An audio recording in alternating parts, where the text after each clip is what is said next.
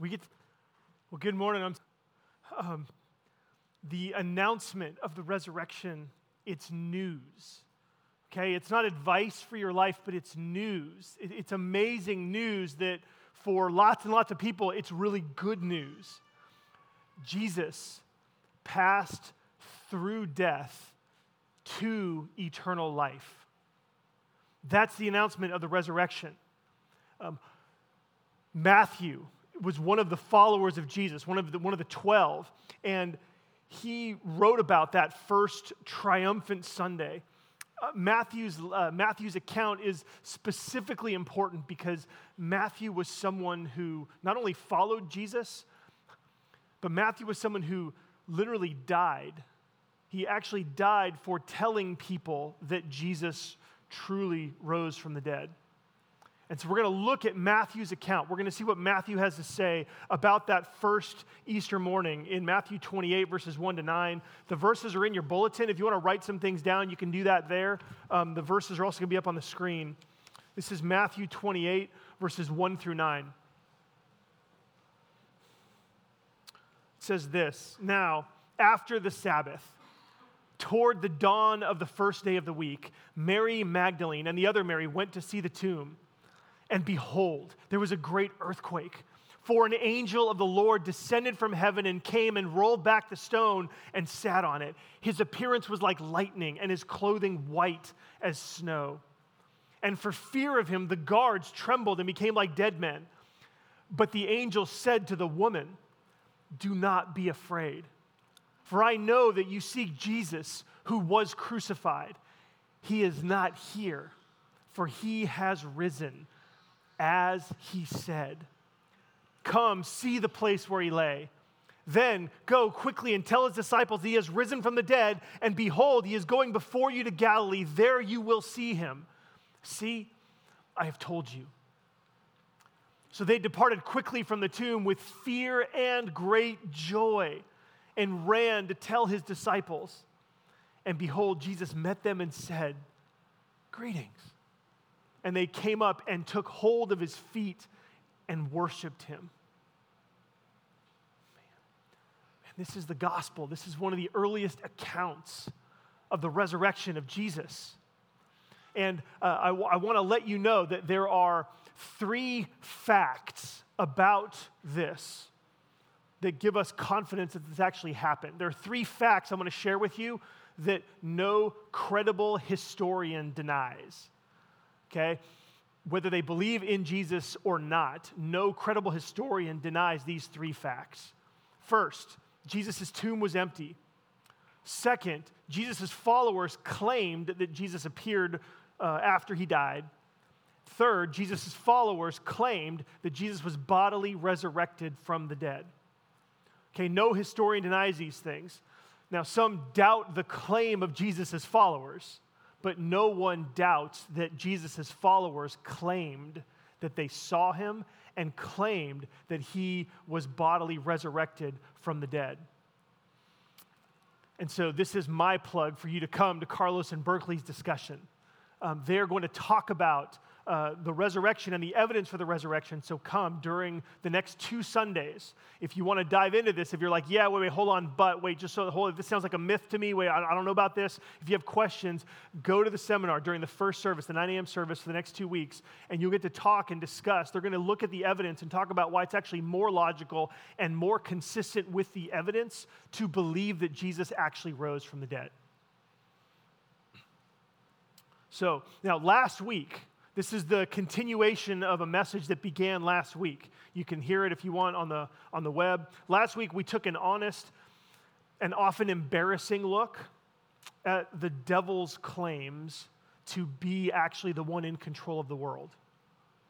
Now, if you don't believe in a personal devil or Satan, then just think about the devil as the personified ruler and inspirer of everything that's wrong with the world. Okay? Just imagine that there's someone in charge of it all, but you can think about this and apply it to sort of the forces that cause us to do things that are wrong. And last week we saw that if you look at history and you see all of the violence and the oppression and the injustice and the breakdown of society and the family, it often looks like the devil is the one in charge not God. If you look at the world today, right, it's easy to conclude the same thing. And the message, the reason why the devil is so powerful is because the devil uses, he's got a message that is actually incredibly persuasive. And so here's a summary of the devil's message. We looked at this in detail last week. First, the devil says there's no judgment or accountability. Look, as long as you don't hurt anyone, just do whatever feels good. Second, if it makes sense to you, it must be true. Right? That your perspective, your feelings are the final say in what's true and what's false. And then third, the devil's message is you only live once, and life is short. So make sure that you don't miss out. Make sure that you don't miss out. And so this is his message. If you look at history, if you look at the world today, you sort of see that, we talked last week, the devil has scoreboard, right? He's got all kinds of scores. He's got all kinds of evidence on the side of his leadership being what's in control of the world. And so how can Jesus hope to compete? We're sitting here in a church, right? We're sitting here in the middle of a city, in the middle of a country, in the middle of a world. I mean, really, like, what are we doing? Like, how can Jesus hope to push back the onslaught of all that seems to be following after the devil in our day and age? Like, what does Jesus have for a score? If the devil's got scoreboard, what does Jesus have? Like, what does Jesus have that would make you think it's safe to trust him? I would say today that Jesus has one thing. He's got one thing on his side of the scoreboard, but Jesus' one thing means everything. Jesus' one thing means everything. And that one thing that Jesus has is the resurrection. Jesus has the resurrection from out of the dead. You have to understand what resurrection means, okay? Resurrection does not mean that Jesus was flatlined in the tomb and was brought back to life. It doesn't mean that he was resuscitated. It doesn't mean that he came back into this life. Resurrection doesn't mean that Jesus went into the tunnel of death and then stopped and turned around and came back out. That's not what the resurrection of Jesus means. Resurrection of Jesus means that Jesus passed through death and into eternal life. The resurrection of Jesus, the way the Bible talks about it, because other people were restored from the dead. Other people came back from the dead. They came back to life, and then they died again. But Jesus, again, didn't go into the tunnel and then come back out. Jesus passed all the way through the tunnel of death and came out the other side.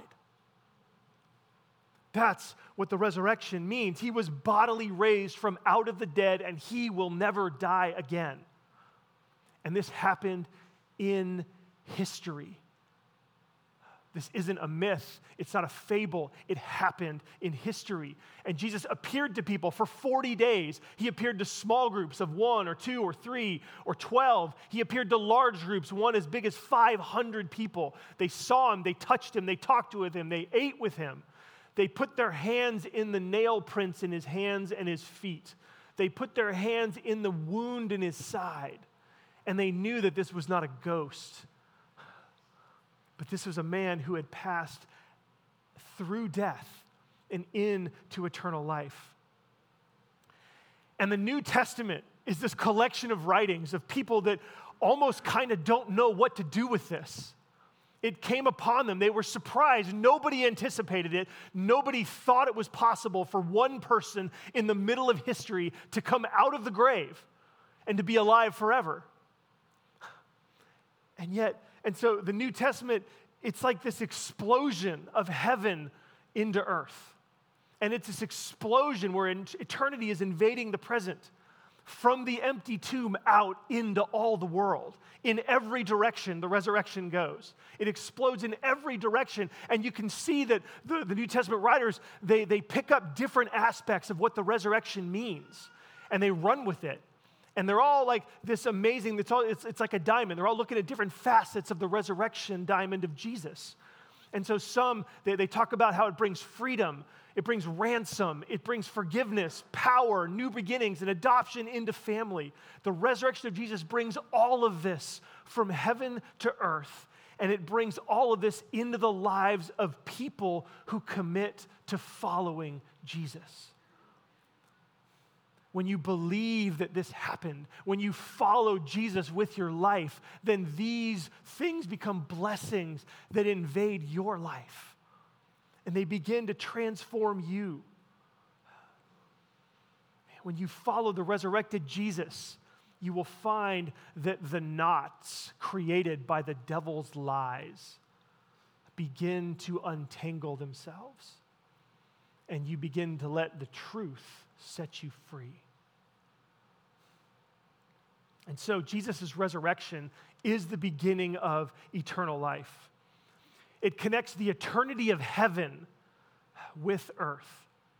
And it's not just, I got to say this, it's not just that he came back from the dead, okay? This is not this life forever, okay? That would not be good because this life is fraught with misery and suffering and malevolence and decay and brokenness, right?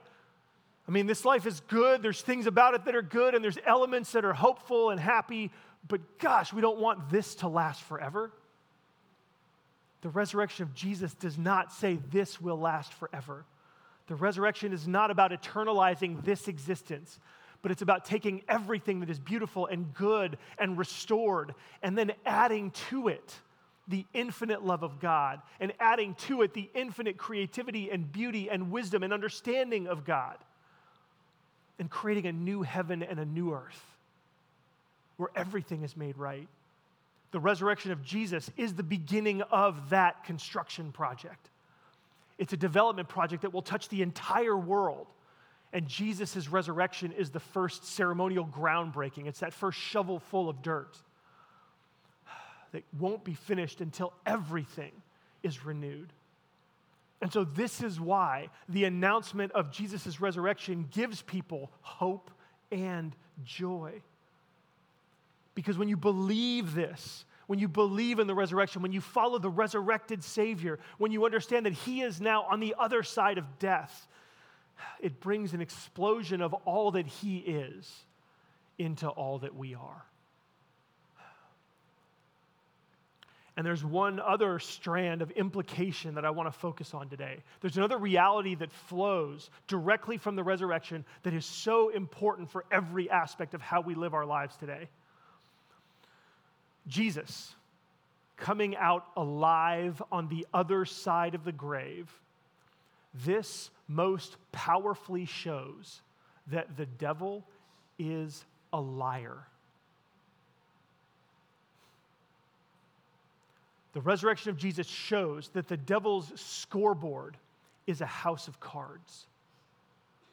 It shows that he is a charlatan, he's a liar who uses lies and half-truths to gain a following so that he can gain power for himself. He is full of lies, and Jesus' resurrection exposes his lies. I want to show you where we see this specifically in Scripture. There's a passage in the book of Revelation in chapter 20. In Revelation 20, verses 1 to 3, it says this. This is an amazing image. The book of Revelation, it's like being in a kid's dream sometimes. Like you read these things and the images, and it's like apocalyptic, and it's life-changing, and it's world-changing, because that's what the resurrection is. Even when we don't see it in amazing, grandiose technicolor. Sometimes it looks very ordinary in our lives, but I love this image. It says, Then I saw an angel coming down from heaven, holding in his hand the key to the bottomless pit and a great chain. And he seized the dragon, that ancient serpent, who is the devil and Satan, and bound him for 1,000 years, and threw him into the pit, and shut it, and sealed it over him, so that he might not deceive the nations any longer. Friends, the resurrection of Jesus leads to the binding of the devil. Now, what does this mean, that the devil is bound? What does it mean that he's thrown into this pit and it's covered and he's got this chain, right? What does it mean? Well, verse 3 tells us exactly what it means. It means that he can deceive the nations no longer. And so the gospel, the announcement of the resurrection of Jesus, that he has emerged from out of the grave and into eternal life. The gospel is the announcement that shows the whole world that there is another way to live. There's another authority on earth. There's another message about the way to have a life that is meaningful and significant. There is a different way to live. This gospel announces to the whole world that God has revealed himself in Jesus, and that Jesus is in fact the one who passed through death and came out the other side. So this doesn't mean that the devil can't deceive us anymore. But what it does mean is that the resurrection of Jesus is the event in history that exposes his deceptions as lies. It's the resurrection of Jesus, remembered, proclaimed, announced, believed, that sets you free from falling under his deceitful traps. Jesus' resurrection is the ultimate victory because Jesus took the best that the devil could throw at him and he came out alive. The proof that Jesus has overcome the devil and his power is in the resurrection. The resurrection so powerfully exposes Satan as a liar that this passage in Revelation says that the liar himself is cast into a bottomless pit and chained up, and the lid is slammed shut on him. Glory, hallelujah. So I want to show you specifically how the resurrection exposes the devil's lies. Okay, we saw in the message of the devil, we looked at these lies in detail last week. I listed them for you in the devil's message just a few minutes ago. But I'm going to look at these lies one by one and show you how the resurrection is proof that these things are lies. So lie number one is that there is no judgment or accountability. Right? As long as you don't hurt anyone, do what feels good. Okay? The resurrection shows that this is a lie. Okay? In Acts 2, verses 32 to 39, let me read you some of this. This was one of the first announcements of the resurrection of Jesus by the Apostle Peter. He said this Jesus God raised up, and of that we are all witnesses. We're not making this up. We saw it. And then he says, let all the house of Israel know for certain that God has made him, Jesus, both Lord and Christ, this Jesus whom you crucified. Now, when they heard this, they were cut to the heart and said to Peter and the rest of the apostles, brothers, what shall we do? Friends, the resurrection of Jesus proves that there is accountability for the things that we do in this life. The resurrection of Jesus shows the kind of life that God accepts. Accepts the life of Jesus. He was raised from the dead because he had no sins of his own to die for. And so the resurrection of Jesus proves that there is judgment and that Jesus was exonerated. It proves that Jesus was vindicated. It proves that Jesus was right. What you do does matter. What you do does matter. There is judgment after death. And the resurrection of Jesus also shows that the death of Jesus was not for his sins, but it was for ours. Because if Jesus had sins of his own to die for, he would never have been raised from the dead. And so our sins, our misdeeds will be judged. And look what Peter says next in verse 38 in Acts 2. It said, and Peter said to them, like, what should we do? Let me tell you. He says, repent and be baptized, every one of you, in the name of Jesus Christ. That's what it means to commit to Jesus. He says, now that you see that Jesus is both Lord and Christ, that he is risen from out of the grave, that he is raised to eternal life, turn the direction of your life and follow him. Being baptized just means saying, I'm with Jesus. Being baptized into the name of Jesus Christ And then here's what happens: for the forgiveness of your sins, and you'll receive the gift of the Holy Spirit. For the promise is for you and for your children and for all who are far off, everyone whom the Lord our God calls to himself. And so this resurrection of Jesus, it calls us up short. It reminds us that our sins actually do matter, that there is judgment and accountability for everything that we do. But that the one who will judge also offers an invitation. There's an invitation that if you turn the direction of your life and you follow him, then he will forgive you, that he will welcome you into his family, and he will give you his own Spirit, the Holy Spirit, so that he will be with you forever. So he invites us. If he invited those who crucified him, surely he'll invite us, and he does invite us to turn and come to him for forgiveness.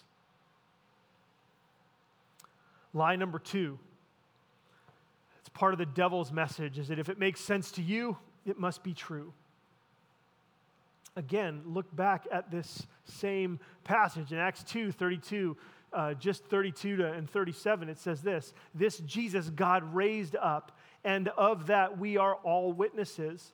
Let the house of Israel therefore know for certain that God made him both Lord and Christ, this Jesus whom you crucified. Now when they heard this, they were cut to the heart and said to Peter and the rest of the apostles, brothers, what shall we do? The Jews and the Romans of Jesus' day thought they were doing what was right. Some of them thought they were even doing God a favor by crucifying Jesus. But the resurrection is proof.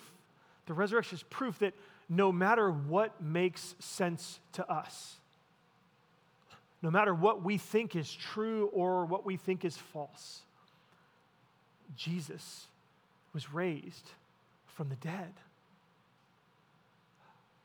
No matter what you think or what religion you are, no matter what philosophy tickles your fancy, no matter what way of life you think is best, Jesus rose from the dead. This happened in history.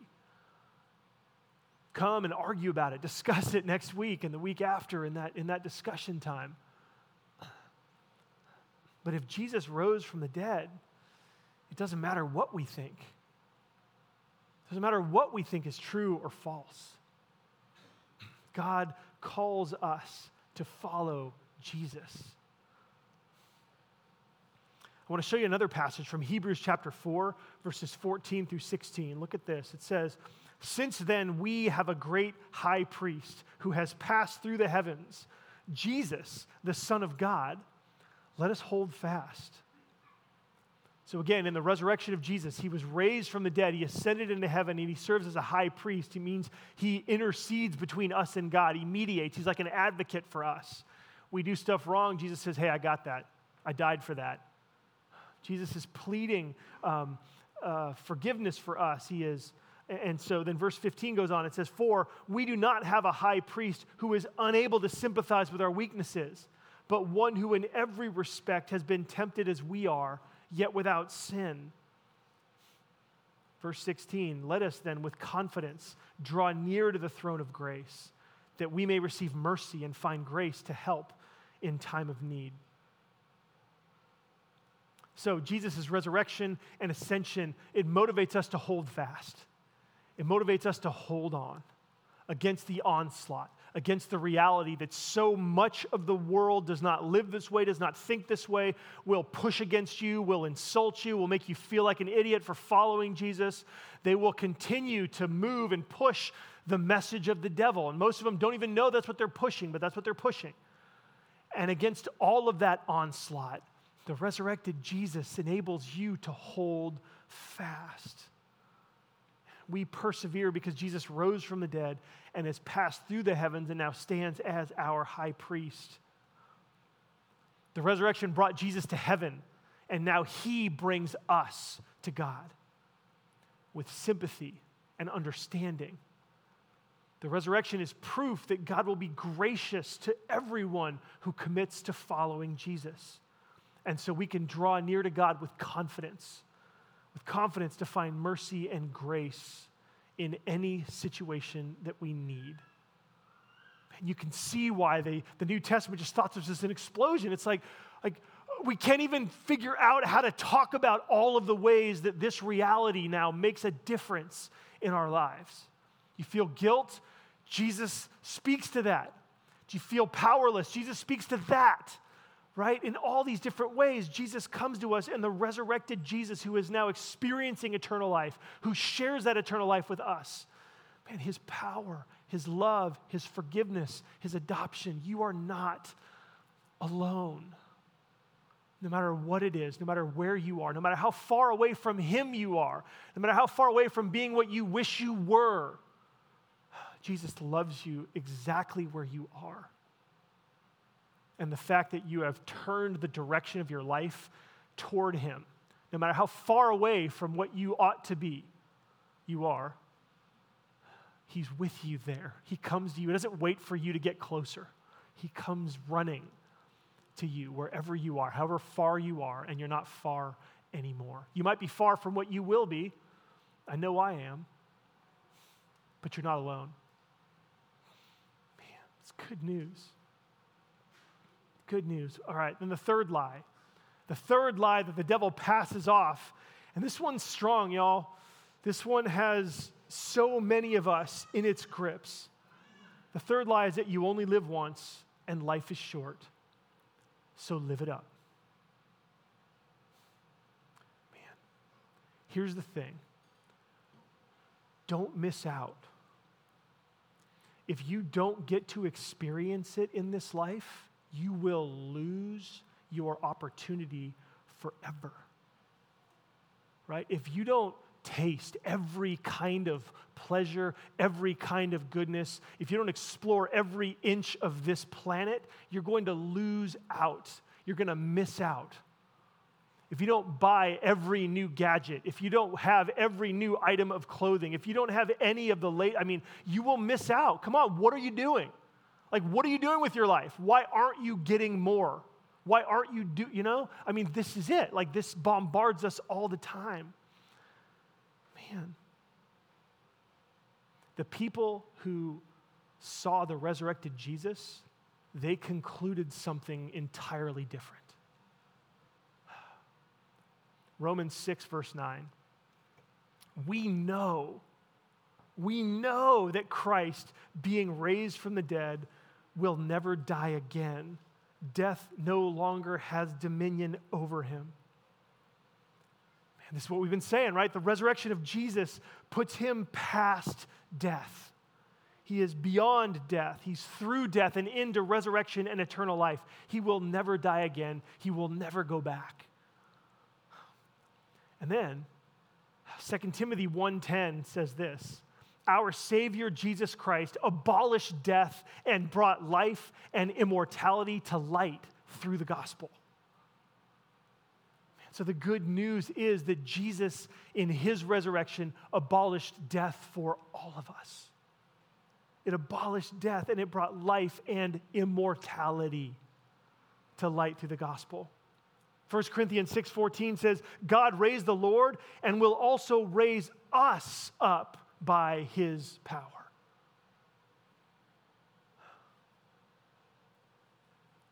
So this isn't just about Jesus, but the us who also will be raised up are all those who follow Jesus. And so, friends, the resurrection of Jesus is proof that you actually live twice. You live twice. Man. So, Francis Chan, some of you have heard of him. He's a famous preacher guy. He's a stud. He's an all-star. He did this illustration, and I was like, this is exactly the illustration I need. The devil says you only live once. The Bible says something different. This is a rope. It's a climbing rope. Thank you, Kurt Clausen. This rope, I have friends who say, you know what, now's my time. This one guy, he's retired, and he was debating whether he wanted to serve on the board of a nonprofit or if he wanted to spend his senior years traveling. He's got a boat, he likes to sail. And he was really struggling because he kind of felt like, you know what, this just keeps going on and on and on. That's interesting. But he's struggling because he's like, I only have a certain amount of time. I got a boat. I want to travel. I want to sail. And I said, you know what? It's true. Like, you have done all that you would need to do to earn the right to spend the rest of your life on your boat across the globe. And you've deserved that. In fact, there's a sense to where God would be honored if you did that for his glory. Because there was a moment at the end of the creation week when God sat down and said, it is finished. Right? When he sat down from the creation work that he did, and he sat in an eternal Sabbath rest that continues to this day. And if you in your retirement enter into a rest like that, you would be able to connect to God who is resting. Or, I said, you know what? We also believe in the resurrection from the dead and the life of the world to come. That's what the creed says. And so you're afraid because you think you're acting like you're only going to live once. And I said, you know what? Actually, you're going to live twice. And let me tell you about these two lives. This rope shows the two lives that we actually will live, right? This is our life on earth.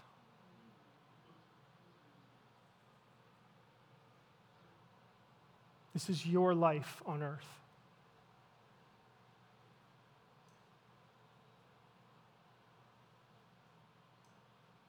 How do I know?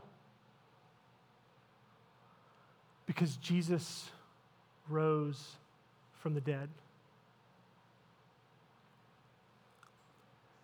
And I told him, I've also told one of my kids this, because one of my kids really likes to travel, and I've said, hey, look, it is amazing that God has made so many of your travel dreams come true, but I also want you to know that you are going to have the rest of eternity to explore every single inch of this glorious creation.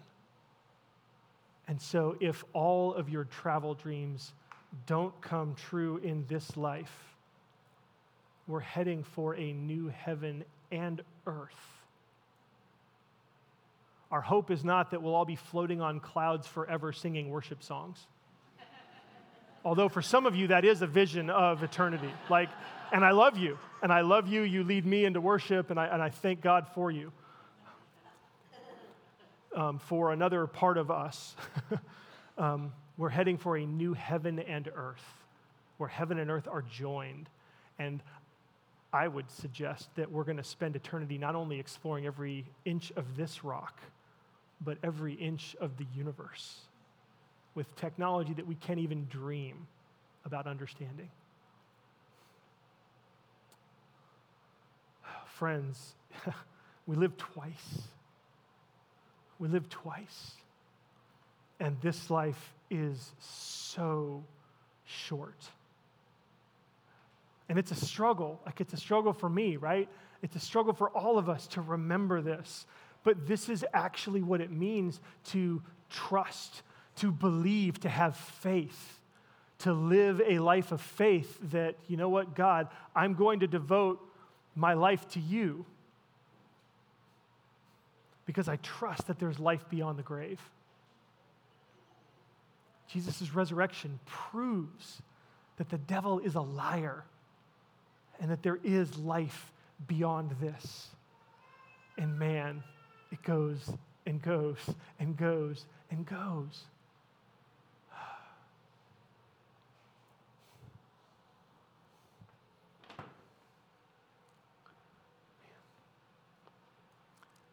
This is why we would say that the resurrection gives both hope and joy. The resurrection actually transforms hope into joy. Because no longer do we just hope that God is going to fix what's broken in this life. The resurrection proves that God is fixing what is broken in this life. And God is pioneering that renovation plan with Jesus' resurrection, and that turns our hope into joy. No longer do we just hope in life after death. The resurrection of Jesus proves that there is life after death, and that gives us joy and contentment. Because every sacrifice we make in this life will be repaid 10, 50, and 100-fold in the life to come. No longer do we just hope that God will bless us beyond the grave for following Jesus, but the resurrection proves that anyone who commits to Jesus will be blessed beyond the grave, and that gives us joy. And so uncertain hope turns into confident joy. And it's all because Jesus won at the resurrection. Even if the world doesn't know it, the resurrection proves that he is right. And if we believe in the gospel, if we follow him, we win too.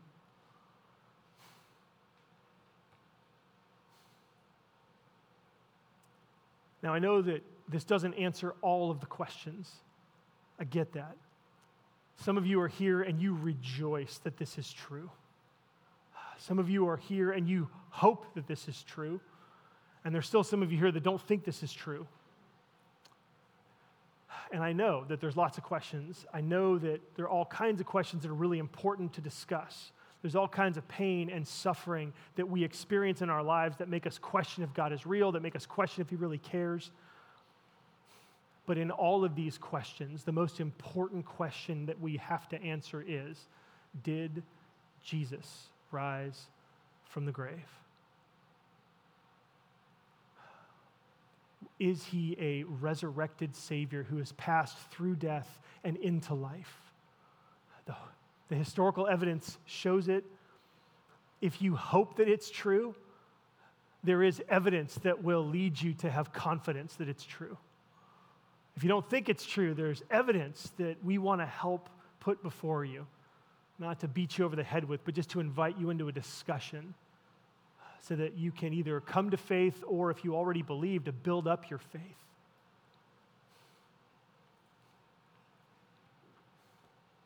Next week, we're going to begin a series. Easter is Invincible Hope.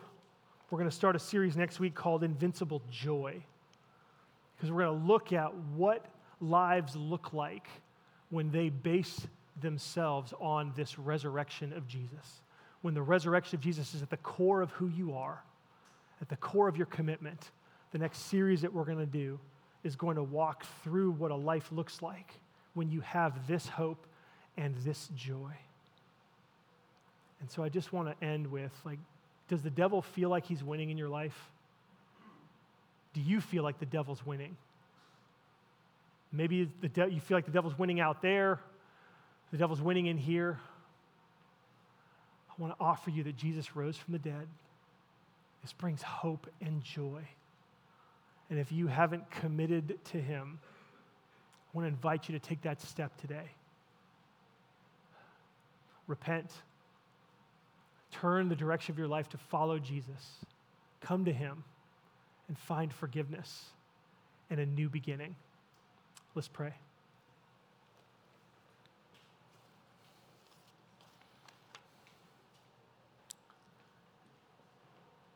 Heavenly Father, thank you for the gospel. Thank you for this good news. It happened so long ago, and yet we still can feel your presence in the announcement of Jesus' resurrection. We know that something new has been born in us, and we rejoice. We rejoice in who you are. We rejoice that you are at work and that you're now working in us, in our hearts, and through us. Would you touch those who have not yet committed to you? Would you help them to see that the offer of the gospel is a personal invitation to all of us. Lead them to turn the direction of their lives toward you, to confess their sins and embrace your death and resurrection as their hope for the future and the present. And bring healing and renewed strength to all of us that are following you. Help us to bring the brokenness that we still experience. Help us to bring the darkness that still invades our hearts, the relationships that are broken, and help us to find in you renewed strength and love, and a greater capacity to love and to serve others, not just for our sake, but for the sake of our city. We pray this in Jesus' name. Amen.